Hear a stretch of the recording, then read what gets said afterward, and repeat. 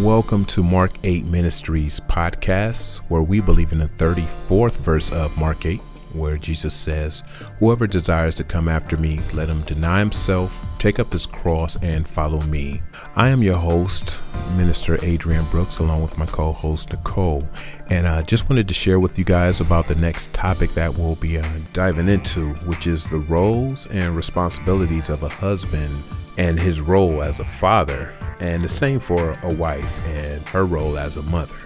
And I wanted to go ahead and release something this week, but as I got into it, I realized that this is a little bit deeper than I initially thought. So I want to do my homework. I want to research. I want to reach out to some God-fearing couples that can chime in on this topic, which is the difference between husband and fatherly duties, and the same for wives and their motherly duties. And feel free to contact me. My email address is mr.adrianbrooks@gmail. Once again, that's mr.adrianbrooks@gmail.com.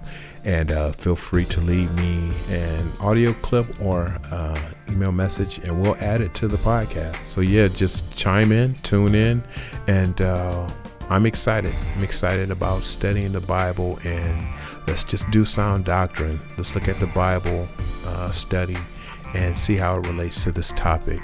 So be blessed, and see you next week.